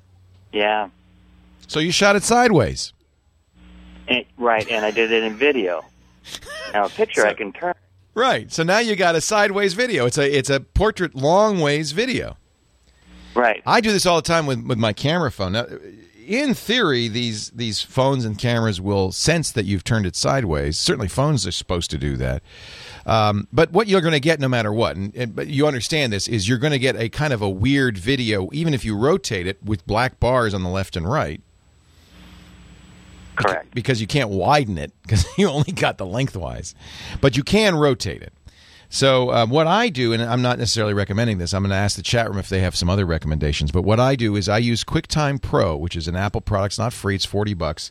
You can open any video in QuickTime if you have the Pro version, and then go to the video properties, and it could just rotate it, just like you would a picture. You can rotate it 90 degrees or 180 degrees. I would guess that most video editors would have this capability. I know Adobe Premiere Elements does. I don't know if you have that. I think now somebody's telling me in the chat room, Uncle Bick says Picasa, which is a free program from Google, which does handle video. It's really intended for stills primarily, but does handle video. They say Picasa will do it. Technics is telling me that even Windows Movie Maker will do it. You probably want the latest one, which you can get at get.live.com. So Windows Live Movie Maker will also do that. You just have to dig through the preferences to find the settings. Are you on Windows or Mac? Windows. Yeah. You can get this for free from Microsoft. Just go to get.live.com. Download Windows Live Movie Maker. What version of Windows are you on? Do you know? I think we're going to go to Windows 7 soon, so it's the one just before. Oh, good. You're on Vista. Yeah, it requires Vista or 7. Okay. And you'll be able to open that movie, and I can't tell you exactly where to go, but somewhere in the movie settings you'll be able to rotate the video. You can even crop it if you want. I don't think you're going to want to, but in order to make it 4:3 video or 16:9 video without the bars, you could crop it. But what you'll do is you'll shorten the waterfall. You may not want to do that. No, I'd probably just leave it the way it is. Leave it the way it is. I see it all the time on social networks. You can always tell. I mean, it's a natural. That's what you do with stills. If you've got a vertical waterfall, you flip the camera. We're just not used to video having that kind of flipped ratio.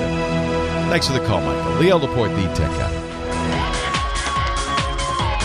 Well, a good day to you. How are you today? Leo Laporte here, the tech guy. It's time to talk about computers, the internet, cell phones, camcorders, MP3 players, home theater, Google+, Facebook, whatever's on your mind. 8888 Ask Leo. That's the phone number to call. 8888 Ask Leo. 888-827-5536. Toll free from anywhere in the U.S. or outside the U.S. You can use Skype out to call because it is a toll-free number and it won't cost you anything. We have a great website, techguylabs.com. You can go in there and get a link to our chat room, too. Always fun in the chat room. I consider them my externalized brains. Brains! 869 people in there right now. So we've got 2 hams in the studio today. That's just a coincidence? I don't know. I think that the hams are coming out of the woodwork. There are quite a... I'm going to admit something. I thought ham radio was kind of dead. Because with the internet, what? If you want to talk to somebody in Australia from here, you just use the internet and you make a Skype call. You get video. It's free. It's easy. You don't have to take a test. It's simple. You don't have to buy any equipment. You just need a computer and the internet. So I thought, well, why would anybody be a ham? You want to listen to faraway radio stations? They call that DXing. Yeah, you could have a special receiver and a big antenna on the roof. And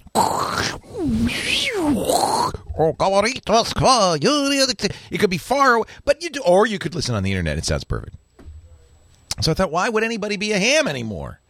But, there are a lot of good reasons to be a ham, and we really should honor the hams because a lot of this technology, including cell phones, the internet itself, comes from people in the ham community, the amateur radio community, who have pioneered this stuff.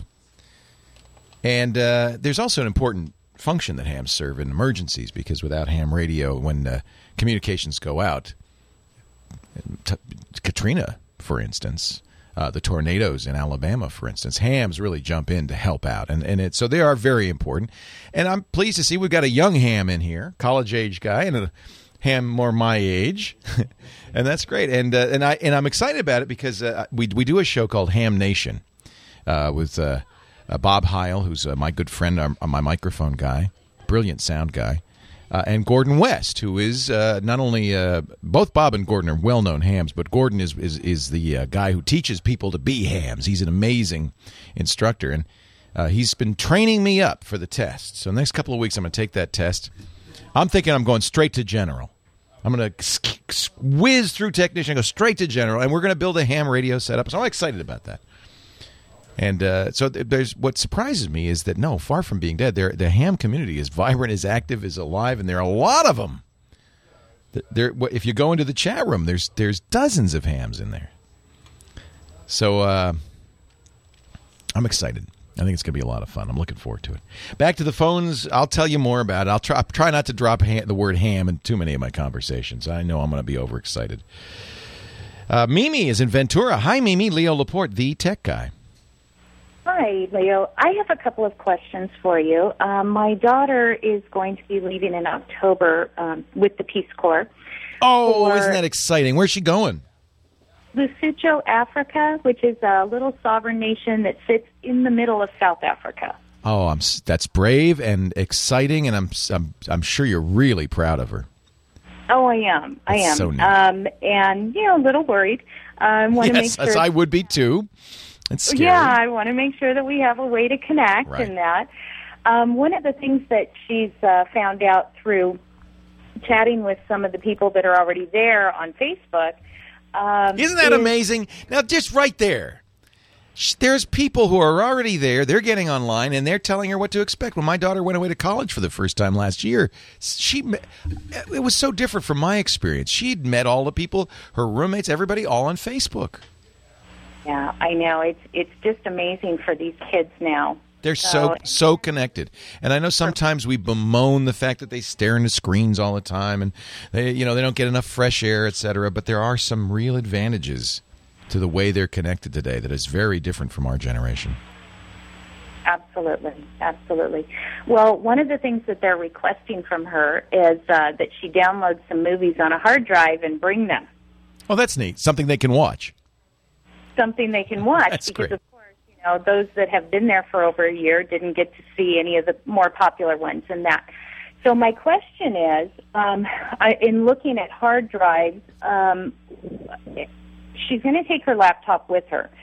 So am I looking for a portable hard drive? And then, being as how she wants to download movies on it, what size do I need? Yeah. So when they say bring a hard drive, they mean that you can play back on her computer? Correct. Okay, good. That makes it much simpler because you can make sure that whatever you're getting works on her computer before she leaves. If they were going to play it on some other thing, that might be more complicated. Depending on where you're getting the movies, it's roughly a gigabyte per movie. Okay. So if you got a terabyte drive, which is pretty common, it's under $100, that we're talking about 1,000 movies. Plenty of space, okay? Okay. You don't have to worry. A terabyte would be plenty. If you go to the big box stores, you go to your Costco or your Place Club or your, what do they call Walmart's Club, Sam's Club? Yeah. They all have drives, Western Digital and other companies that are large external drives, 1 or 2 terabytes, fairly affordable, USB connection, that'd be fine. Okay. Does she know where she's going to get these movies? I'm assuming she's going to download them from like Netflix or something like that. Okay, so yeah, not Netflix because those you can't download. Those are temporary. You can get them from iTunes or you can get them from Amazon.com. But I should point out, if you're going to get them this way, that she'll have to be able to get online to use them. Because when you get them from Amazon or you get them from iTunes, they're copy protected. Okay. And usually that means that you'll play it back. You have to play it back through iTunes, for instance, and iTunes has to get online to check that you have the license to play it. Right. That won't work for her because that's part of the problem. Is that oftentimes not only do they not have internet access, they may not even have electricity. Okay, so good. Yeah. So yeah. Plan B. She should not buy these from online retailers unless it explicitly says, you own this, and you don't have to check the license and so forth. Okay. There are rentals, and then there are own movies, and I think Amazon and iTunes, when they sell them to own as opposed to rent, they're more expensive this way. I believe you can play them without internet access, but my opinion, what she should do is buy the DVDs and rip them. Don't get Blu-rays. Get just regular DVDs. Occasionally, you'll see Blu-rays, especially, come with digital copies. That makes it really easy. You just drag that onto your hard drive. But most movies, you get them on a regular DVD, and then you'll use software to put the DVD on the hard drive.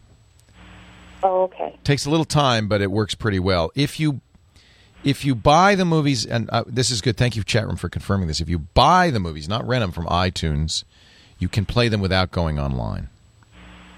Okay. She can also carry the DVDs with her if her laptop has a DVD player. It does. But she also has a 100-pound weight limit, and she's going to the only country in Africa where it snows all the time. Oh, my goodness. It snows. It does. Must be in the mountains. Wow. Mm-hmm. So she has to actually have 2 sets of clothes in that, and like I said, a 100-pound weight limit. Yeah. So it's a good idea. Get a small, inexpensive, portable hard drive. They sell them at the big box stores. They're very inexpensive.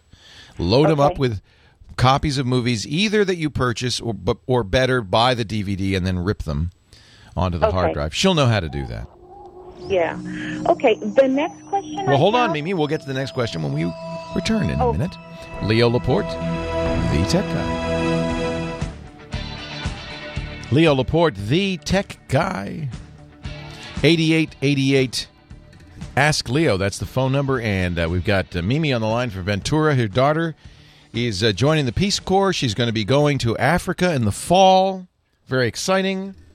She is bringing some movies with her because they don't get any entertainment there. I think that's a good idea. What else can I do to help you? Next question is, what about a solar charger for those electronic devices and that? Is that something that would be workable for her? I mean, would that... Well, given the 100-pound limit, maybe not. Okay. In order for a solar charger to really do the job, it not only has to have fairly hefty solar panels, several square feet of solar panels, but it needs a battery. And the battery can weigh quite a bit. So they do make suitcase-sized solar chargers. Those are big enough to run computers. You charge maybe all day, but that's, I presume there's plenty of sunshine where she's going. REI sells them. There's actually a site, I'm going to see if I can find it, that is dedicated to this kind of solar chargers for technology devices. Anybody in the chat room know? I had talked about this before, but REI, which is, of course, the camping gear place, and I'm sure you're going to be spending some time at REI anyway, sells these devices. What you should do is when you go look at the device, ask, how heavy it is, how much juice it has, and then how big the batteries are, how many milliamp hours the battery can provide. It's you generally will have to have a battery in addition to the solar charger, because what you really want to do is use the solar charger. It can't, unless you have a lot of solar panels, it doesn't give you enough juice to run the electronics. What really happens is the solar charger charges up a battery, and then the battery runs the electronics. So I'm just looking at the chat room. There's quite a few. There's also hand cranking devices, which is not a bad idea. VoltaicSystems.com. I think that was the one that I was thinking of. Thank you to T-Zag. What was that again? Voltaic, VOLTAIC, Systems.com. Voltaic Systems. Solio, that's the one. The other one I was thinking of, SOLIO.com. They're a manufacturer. They make their own brand of stuff. SOLIO.com, and they have stuff that's specifically designed to kind of keep iPhones and computers running, laptops running. Generally, though, what happens is they've got a battery. You'll attach it to the battery. You'll charge it all day. You'll bring the battery into the house, and then you'll run the devices off the battery. Okay. But the issue is going to be frankly, is going to be the weight. Yeah. If you only have 100 pounds, you don't want to devote 20 of them to a solar charger. But I think that's a good idea. So how many people are there already?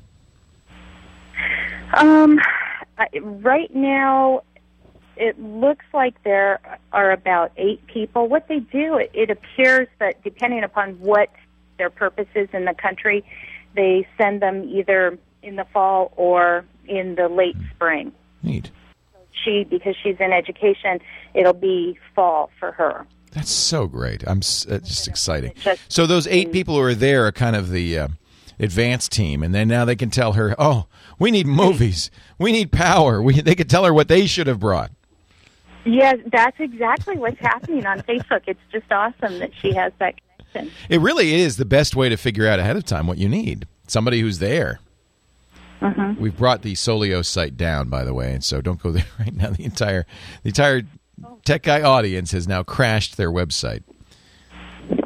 This does happen with unnerving regularity when I mention a site, so I should probably just I don't know what to do. Wait, go there later.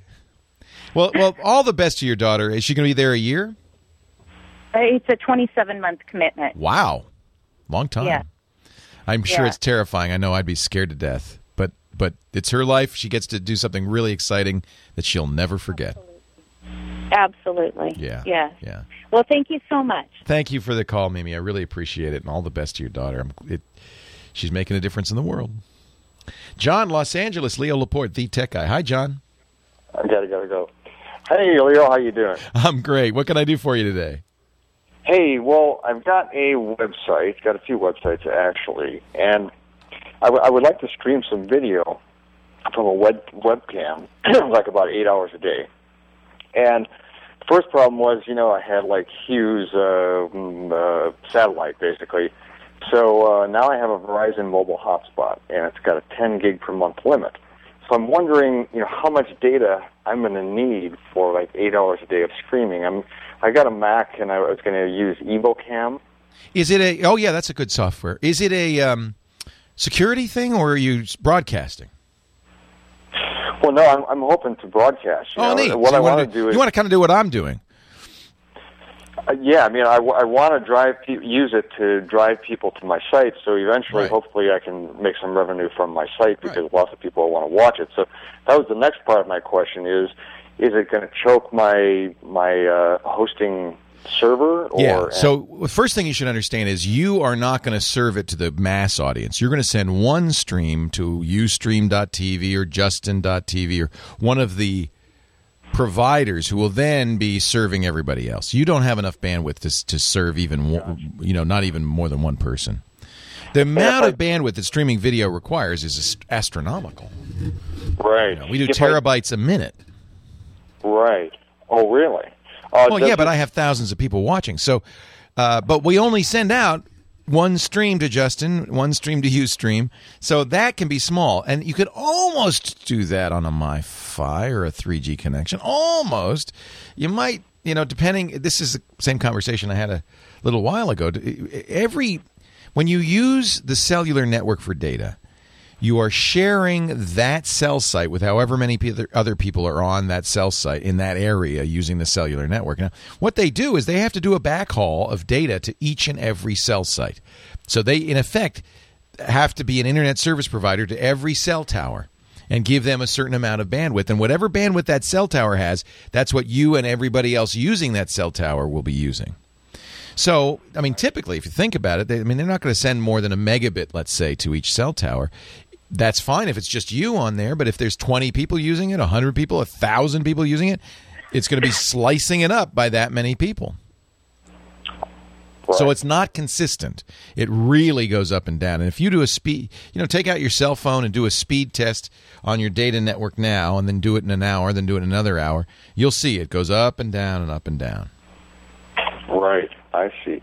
Well, now if I... Not ideal for broadcasting, in other words. You want something more consistent than that. if I upload to Ustream, will that still accomplish my goal of driving people to my site for Sure. the purpose of Sure, revenue? because you plug your site, you embed the Ustream video on your site. People will also go to Ustream.tv to see it, but that's good because they'll see it. And I presume that the content you're putting on there relates to your site, right? Right. Yeah. I mean, the site I have a for-profit and a non-profit basically. So I'm hoping. And by the way, 10 gigabytes a month not going to be enough. You'll go through a gigabyte a day, even with a low-quality video stream. So if you want to broadcast, you need a good, rock-solid, fast internet connection. Leo Laporte, the tech guy. We were talking about bandwidth and the bandwidth required for broadcasting. I don't just have DSL Extreme in here. I have a business-class DSL Extreme connection. But we also have some kind of weird, exotic connections for the high-speed stuff, including something called Ethernet for the First Mile. Which I don't know what that is. I don't know. That's what the EFM they call it. We get that from a local company here called SonicNet. And that's in the new studio, because we're closer to the phone company. We're only a block from the phone company. We get the same thing, EFM, and it's 35 megabits, not just down, it's up. And that's all up is what we care about because we're streaming to the internet. Still not enough to stream to more than a few hundred people.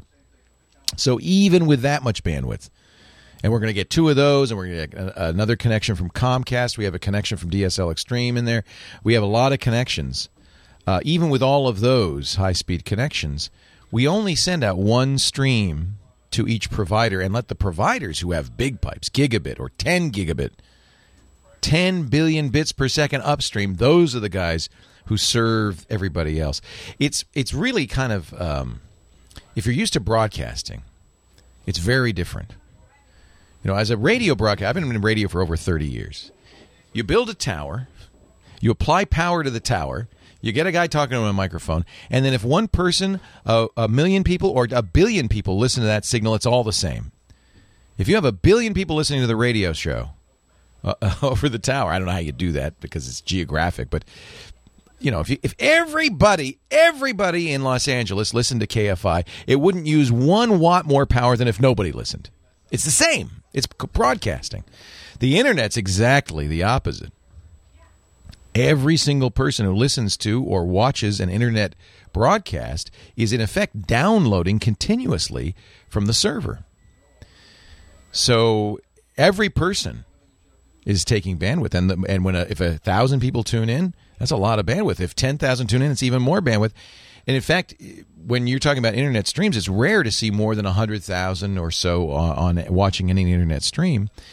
Unlike television, where you get 18 million or 50 million people watching a TV show is no big deal. So it's really flipped around. It's very different. It's more like, let's say, magazine publishing. Everybody who reads a magazine, you got to print a copy for them, don't you? And that means, there's a cost to every single reader. Well, there's a cost to every single viewer on internet television. Not so in broadcast television. So that the economics are actually quite different. Another John in South Bend, Indiana. Hi, John. Leo Laporte, the tech guy. Hi, Leo. I do a podcast. I've done a few episodes so far. Congratulations. What's the name of it? It's called Google at a Glance. We do Google News. We do once a week. I like it. Google at a Glance. Yep. You can check it out at netcaststudio.com and also in iTunes. Fantastic. Okay, what can I do to help you? So my question is, what is the best headset or mic that's cheap, probably under $100, that I could use? So you're using Skype with your partner Nicholas on this? Yes. Yep. Nicholas actually is my brother. I do it with my brother. I love that. What a great idea. And I'm sure you're talking about Google Plus this week, huh? Yep. We have a show. We actually had Greg Sterling on from Search Engine Land, and the whole show was Google Plus. Fantastic. I got to start listening to this. It sounds great. So if you're on Skype, we do a lot of Skyping with our hosts because people are all over the country. The best thing to do, as you know, is get a headset, a USB headset, by the way, not an analog headset. Get a USB headset that has headphones and a microphone in it. That's going to give you the best results. The one that I'm currently recommending and we send out to our hosts is a Plantronics.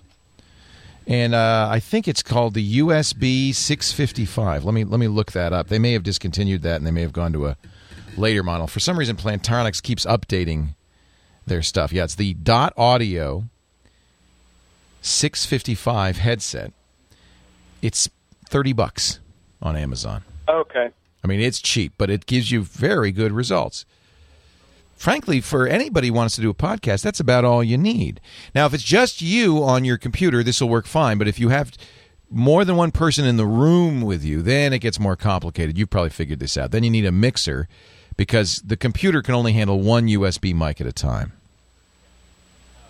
Okay. Actually, what we do is it's all through Skype, and we call into the producer who's actually out in California, and he records it all through Skype and then posts it up. Makes it much easier. Skype is, in effect, your mixer in that case. Yep. All we have to do is sit here and talk. That's the boy. How'd you figure that out? Took me years to figure that out. I'm jealous. Sounds great. Well, yeah, that's the one I recommend. I use it, and we've got very good results with it. Logitech makes some, others make them, but I think that Plantronics is probably the best one I found, and works with most. All systems very well. That's the one we sent out to our hosts. Good luck with the podcast, John. That's great. Don in Columbia City, Oregon. You're next. Leo Laporte, the tech guy. Hello. Thank you for taking my call. Thanks for calling. What can I do for you, Don?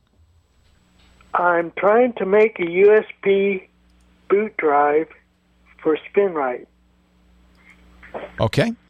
So SpinRite, which is my friend Steve Gibson's program for maintaining and repairing hard drives, does have to boot from a CD or a USB key if your computer's capable of it, because you don't want the operating system running when SpinRite's running. He puts an operating system on the boot drive. It's a kind of an open source DOS that he puts on there. And that's all you really need for SpinRite to work.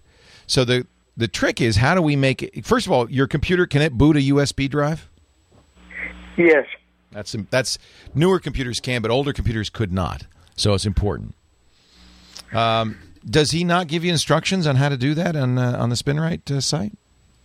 Yes, he did, but I run the HP USB storage formatter, and it gives me an error: permission denied.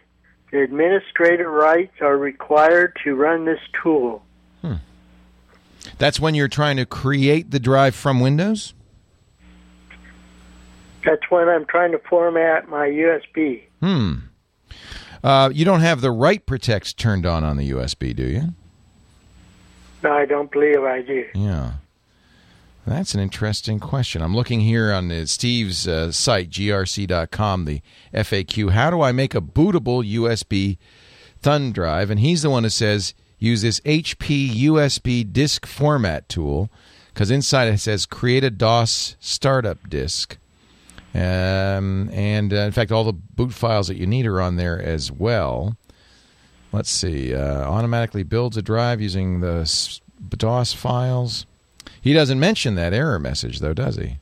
You are an administrator, are you not, in Windows, when you use Windows? Correct. You're not a limited user. Vista Home Basic.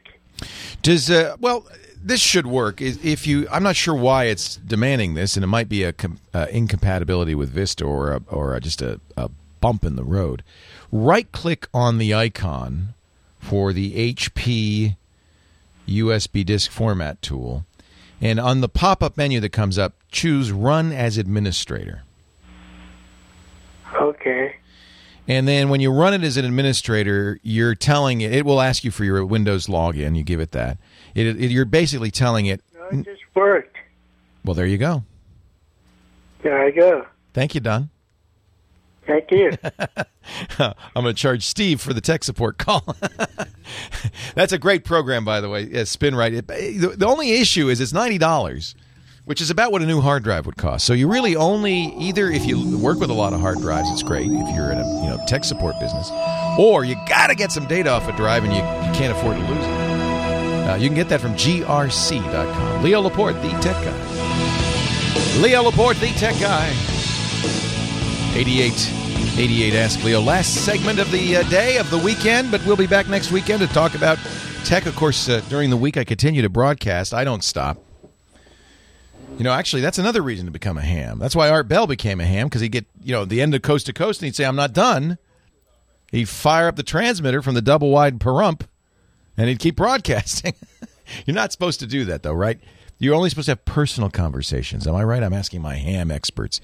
Personal conversation. Well, that's all I do anyway. Anyway, we will keep broadcasting. We use the internet at this point. We're not sophisticated enough to use the ham frequencies, but you can catch all of our shows at twit.tv, and you can watch live at live.twit.tv all week long. We just obsessively talk about technology. And then, of course, I'll be back next week. Our website for this show is techguylabs.com. You'll find show notes there for every show. Thank you, James DeRuvo, for writing that all down. Links to our live video, the chat room, audio even from all of the shows. All 786 of them. Oh, my goodness. Ed from Rialto, California. You're next. Leo Laporte, the tech guy.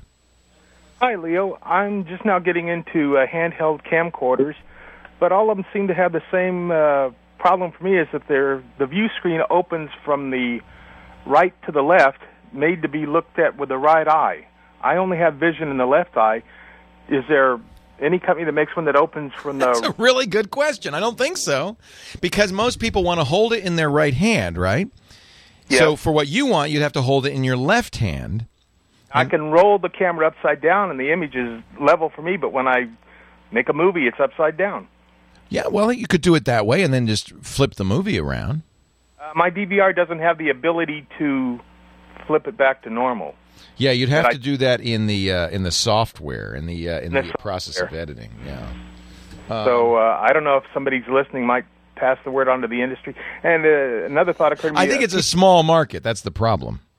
Well, there are a lot of left-handed people out there. I'm a lefty, and I do. I hold the camera with the right hand, and I look with my left eye because that's exactly how it's set up. One thing you might look at is a lot of digital SLRs now shoot video. Ah. And they have the pickup in the middle, so you could use either eye. Well, the simplest thing I thought could at least solve this is, while I was waiting for you, was a ring that rotates the screen 180 degrees on the axis of the camera, or just a slide extension bracket that the screen could slide across. Well, look at this. The chat room has also come up with a solution. Raymond Thoth in our chat room. Samsung announces stylish left and right-handed camcorder. It's a very cool-looking camcorder. It's a cylinder, and it's exactly what you want. You can have basically, I think it's exactly what you just suggested, which is you flip it over, and the camera writes the picture. It's actually got good Schneider lens. It's 1080p. Sounds like a good product. The HMX Q10. And that's a Samsung? It's from Samsung. They make excellent cameras. And it's been on sale for a few months, about $300 list, so that means it's comparable with all the other cameras out there. And according to this, it's left and right-handed. Okay. Well, so I guess you would probably just flip it over just as you thought. It says it features an orientation detecting design, so the picture is always the right way up. It's just like a smartphone. As you flip it around, it knows it's upside down and it flips the picture around. Okay. And along the same lines, a friend of mine is a southpaw. He's always bemoaning the fact there are no deluxe mice that are left-handed. I know. And, I'm a lefty. I get used to, you click the left button is the click button, and the right, I'm just used to that. I have the mouse on the left. You're right, the button should be, the inside button should be the primary button, but it isn't.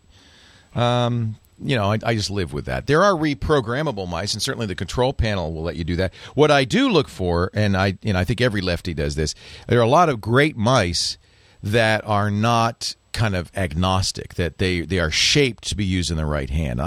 This is an example of a mouse that is shaped to be used either way. It's completely symmetric. It's the Logitech. I love this mouse, by the way, because it's got a laser that can work on any surface. So it doesn't. It'll even work on glass if you want. It's a wireless mouse, and it has a lot of extra buttons, and it's symmetrical. So if it's symmetrical, then you can have the button be on either side. That doesn't matter. It's really the shape of it that really makes lefties upset because they can't hold it in their left hand.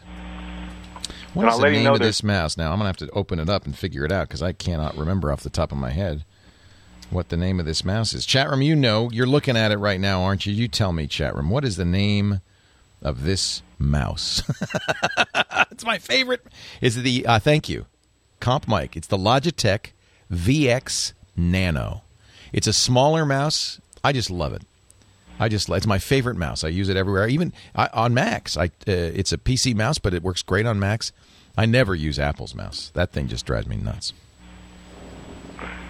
Although, to their credit, Apple's mouse is agnostic. It works left or right. It doesn't matter. That's because it doesn't even have any buttons. It's just a piece of, looks like a bar of soap. What'd you think I was going to say? Hey, thanks for the call, Ed. I appreciate it. David in Austin, Texas. You're next. Leo Laporte, the tech guy. Hey, Mr. Laporte. Thank you for taking my call. Thanks for calling, David.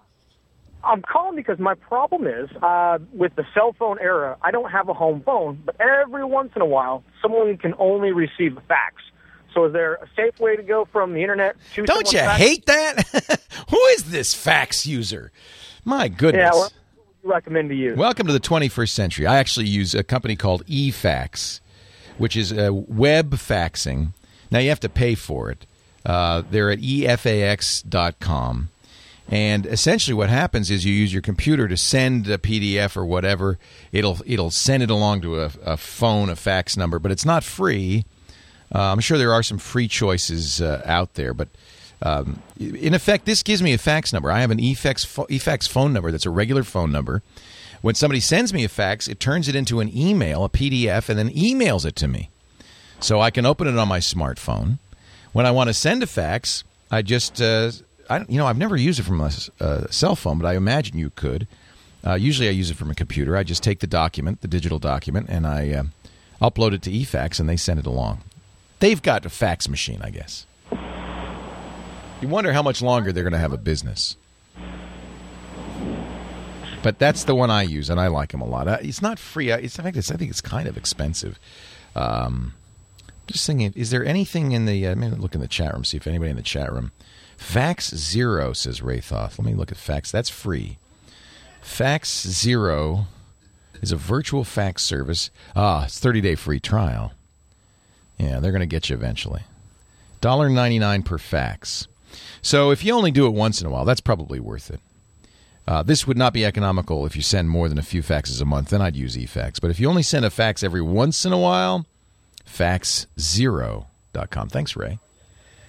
Rich in Tampa, Florida. Hi, Rich. Leo Laporte, the tech guy. Hi, Leo. How you doing today? I'm wonderful. Thanks for calling. Thank you for picking up. I have a Windows Media Center PC that I bought a new Centon Infinity TV 4 tuner for, and I've been using the old Linksys media extenders, and I'm wondering if there's any TVs out there that act as a Windows Media Center extender. This is such a disappointment because essentially these Windows Media Centers extenders are gone. Nobody's making them anymore. Nobody's building them into the TVs. It's frankly, it's as if, I don't know. Even Microsoft isn't really making Windows Media Center anymore. The whole category just collapsed, and I'm not sure why. Maybe because of the fact that many TVs have internet access now, or Blu-ray players have internet access now. I can't figure it out, but it has essentially died. Well, I think it might be something to do with the cable companies because I only pay $3.99 for a cable card. Right. I've got this tuner that has 4 HD channels, acts as my DVR. Right. And the only extenders I could find is obviously the Xbox. Right, and that still works, and it works fine. They're not going to take that capability out. Isn't the best option for it. Yeah. And I have found some Linksys media extenders on eBay, but yeah, they've stopped making them though. So yeah, they did stop making those, and they're working for their purpose. But I'm just thinking, once those die on me, what it's option? Xbox, but I have to think that obviously Windows 7 has Media Center in it, but Microsoft's no longer touting this. The companies that made Media Center PCs are no longer doing it. The extenders are gone. I mean, I think the whole thing is just kind of fading away, and it's probably been replaced by things like Roku boxes and that kind of thing. Yeah. Hey, thanks for the call, Rich. I'm sorry to be the bearer of bad tidings. Technology moves along, so does this show. I'm out of time. I'll see you at twit.tv, the website techguylabs.com, and we'll meet here again next week. All right? Leo Lapointe, Big Tech.